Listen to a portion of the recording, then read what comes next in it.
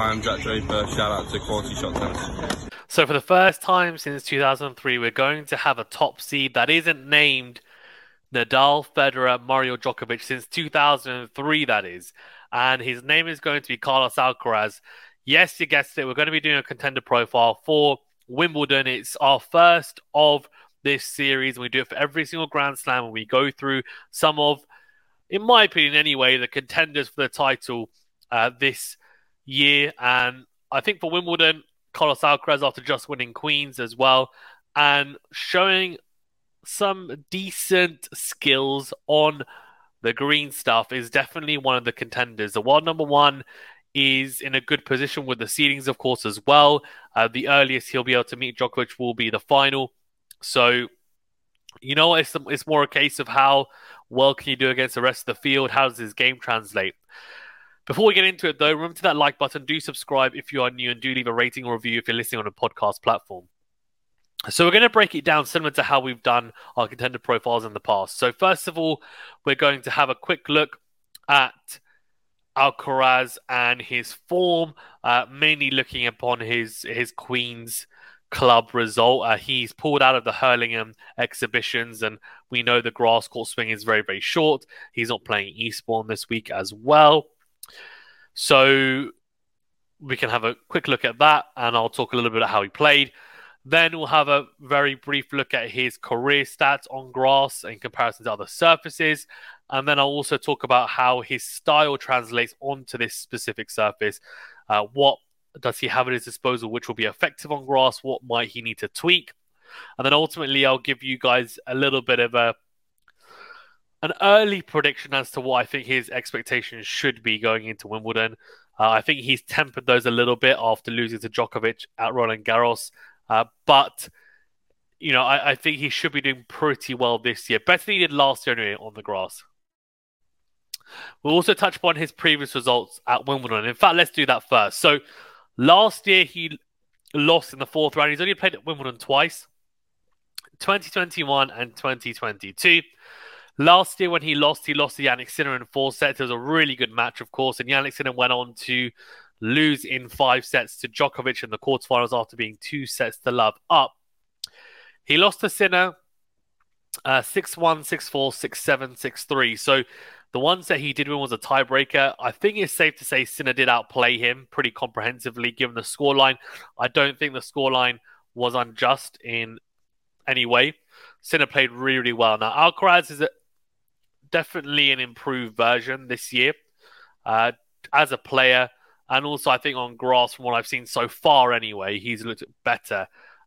Does that mean that he is going to be the favourite? I think Novak Djokovic is still the favourite. Then in 2021, he played Daniil Medvedev, and that was his first ever appearance at SW19. He beat Uchiyama in 5 sets in the first round and lost to Medvedev in straight sets. So, you know, look, not really much to go on. He's only played that twice. And in all honesty, I think his grass court form, which we can touch upon now, is pretty good though. 9 wins, 2 losses, 82% winning percentage, which is good. In fact, it's the same as his clay percentage at 82%. That's his winning percentage. 63 and 14 on clay. On hard court, he's at 73%, 52 and 19. But we have to factor in that he's only played 11 matches on grass, and the Queen's win is part of that. On clay, he's played already 77 matches. On hard court, he's played 71. So he's played a lot of matches on these surfaces, clay and hard court, over 70 matches apiece. On grass, he's only just got into double digits. So still early in his grass court career, but some positive signs there, that's for sure. So let's touch upon his Queen's victory then, and how did he look? Well, I thought he looked quite good. And in the first round, he lost the first set to Ridenek and then went on to win 7-5, 7-6. So a pretty tight one. I mean, that third set tiebreaker, he loses that, of course, he's out. But he made sure that he ground through it in the end. Then some impressive victories for me over Lehechka, Dimitrov, Korda, all in straight sets. I was pretty impressed with how he was playing, in all honesty. And then he came up against an Alex de Minaur, who's probably playing some of the best tennis he's played of his career. He was really, really impressive in the semi-finals against Holger Rune. Now, Alcaraz beat him in straight sets in pretty impressive fashion, 6-4, 6-4. They're not a thrashing by any stretch of the imagination, but a comprehensive victory in the end. And lifted his first ever grass court title. Now, there's a few things about Alcaraz that should translate well onto grass, and we'll now talk about his style on the surface. The first thing being his style of play is very aggressive. Now, there's been a lot of comparisons drawn between himself and Federer, and himself and Nadal, and himself and Djokovic. We might reference that a little bit, but I want to talk about him more as his own player because he is his own player. And yes, I can see why people might say that there is a bit of a mix of all three about Alcaraz and why people think he's a prodigy. He's already won a Grand Slam, of course, the US Open last year. But there are also some intricacies, some nuances to his game which are different. What is similar, though, to Federer is the attacking intent, that attacking style. He looks to try and take the ball early, at least on grass anyway. On clay, he adapts his game a little bit, but he does look to be, if not taking the ball early, he does look to be on the offensive. And that means hitting big forehands, trying to dictate with the forehand, and even on the backhand side as well, flattening that out. He tries to come forward and transition and come to the net, and that's a really good asset to have on grass. And we saw at Queens, and we'll see at Wimbledon, he will be trying to serve and volley at times. He does it on clay, so he's definitely going to do it on grass. His transition game on grass is good enough, definitely, to have success. I think he's moving better on grass, and we'll touch on his movement in a bit more detail in a bit. But just sticking to his attacking style, that is a really, really good style for this surface. A lot of the players that have had success on grass have been attacking type of players. The one real exception is Djokovic, and he's had so much success, but his way of playing is quite unique, and it works on all surfaces. And similar to Andy Murray, to be fair, they're more the counterpunchers. But Djokovic, as of late, has become a more attacking player with a bigger serve, more free points on it, also willing to come forward. But I won't touch upon Djokovic too much because we're going to be doing a separate profile on him. For Alcaraz, though, he's got really good hands in the net, beautiful volleys for the most part, good drop volley, good reaction volleys as well. His overhead is not a weakness as well. He nails them for the most part. Big positive. The forehand, also a positive. Now, the one thing I think he'll need to do, though, on the forehand side is flatten it out more. He can't be hitting his forehand like he was on clay, because on clay, there were a higher percentage of forehands that would have been heavy topspin forehands, as you'd expect on clay, and given how he plays as well. But I guess you could look at someone like Berrettini, who also hits a lot of RPM on the forehand and a lot of topspin, but he'd flatten out a little bit more. If you want to still hit with that much topspin, you can. But you got to really push through it. Take the ball a bit earlier, take it a bit flatter, and try and, like, he's got power, Alcaraz. Really utilize the surface to the best of his ability.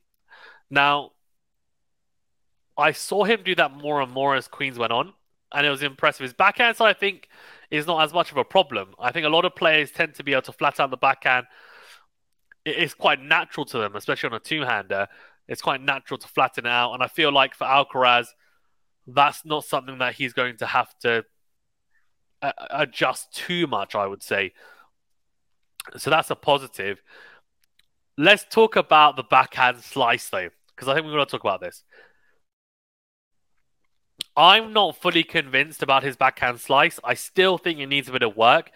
The good thing and the positive thing about his slice, though, is that he is willing to hit it on grass. He knows that it's a useful tool. It's an effective asset to have at Wimbledon, on grass, on these quicker courts that are going to skid on.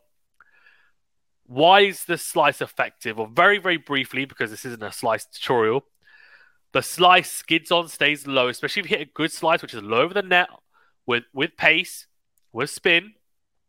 It should skip off the surface and potentially rush your opponent even. Ash Barty, fantastic backhand slice. Federer, Berrettini, those are the type of people, if you look at, their slices weren't just offensive or a variety. They were actually attacking slices that they were able to utilize as well. Alcaraz isn't at that stage yet, but I think he'll look to get there at some point, and I think it will definitely take his game to the next level, especially on grass. Now, against Alex de Minaur, who's got a pretty good slice, he stayed pretty solid against him in the slice to slice, which was good. And last year, though, against Sinner, that did kill him a little bit because he was having to defend a lot on the backhand side, and the backhand slice wasn't doing the job. It wasn't pushing back Sinner, it wasn't nullifying Sinner, and Sinner was having a lot of success in that backhand to backhand. So something for him to ponder, for sure. He changed it at the US Open with a different surface by going line first, going hard line, and taking risks, and it paid off. So what I would say is that the backhand slice is something to look out for. He does hit it as well as an approach shot on the grass, which I saw him at Queens do, which is, again, it's a good thing to do. It's useful. It's definitely something that you can utilize on grass. And the other thing I think, which is really effective, of course, is the drop shot, which is going to be effective on all surfaces. Very good on clay, but I think also on grass as well. As a change-up, we know that the surface is not going to pop up as much, so he actually has a little bit more of a margin. Players will not be as far behind the baseline, but the ball dies quicker on grass. So that's a positive for him as well. And we saw him utilize it really effectively at Queens. So touch a little bit upon his game. There's 3 more things to cover, and then I'll wrap it up, and then I'll give you guys my prediction. And the first thing is the movement. Now, he said in an interview or a post-match press conference anyway, that he's been watching a lot of videos of Murray and Federer because they move really well on grass. And the reason why he's not been watching Djokovic, which you could argue is the best mover on grass, is because Djokovic slides on the grass. The only other player that I've seen do that on grass is Jannik Sinner. You have to be a special type of player and move a certain way to be able to do that. And clearly Alcaraz doesn't think that he has that about him. He doesn't have those super flexible ankles to slide and do the splits, etc. So he's more looking at the quote-unquote more traditional movers on grass in Murray and Federer. That's a good place to start. I think his movement has been improving. And again, he's only played 11 matches on grass. So to expect him to go on and win Wimbledon with only 11 matches under his belt, I'm not sure. I mean, that would be an incredible story, even though he's the world number one. He's the world number one due to results that aren't on grass. That's what we have to, I think, maybe take into consideration. But he is generally extremely athletic. We know that. He does have good movement, again, generally speaking, on tennis courts, or on court even. His defensive skills also very good. We saw it at Queens as well. There's some really good movement. He didn't slip as much as I thought he might do on the grass, which is good. Positive sign. And I think it's getting better and better. So let's see. Let's see how he gets on the grass, but I think he's going to have success at Wimbledon. And then serve return dynamics, let's quickly talk about that. Those are the last 2 things. Serve, he's ramping it up. I saw Holger Rune do the same thing.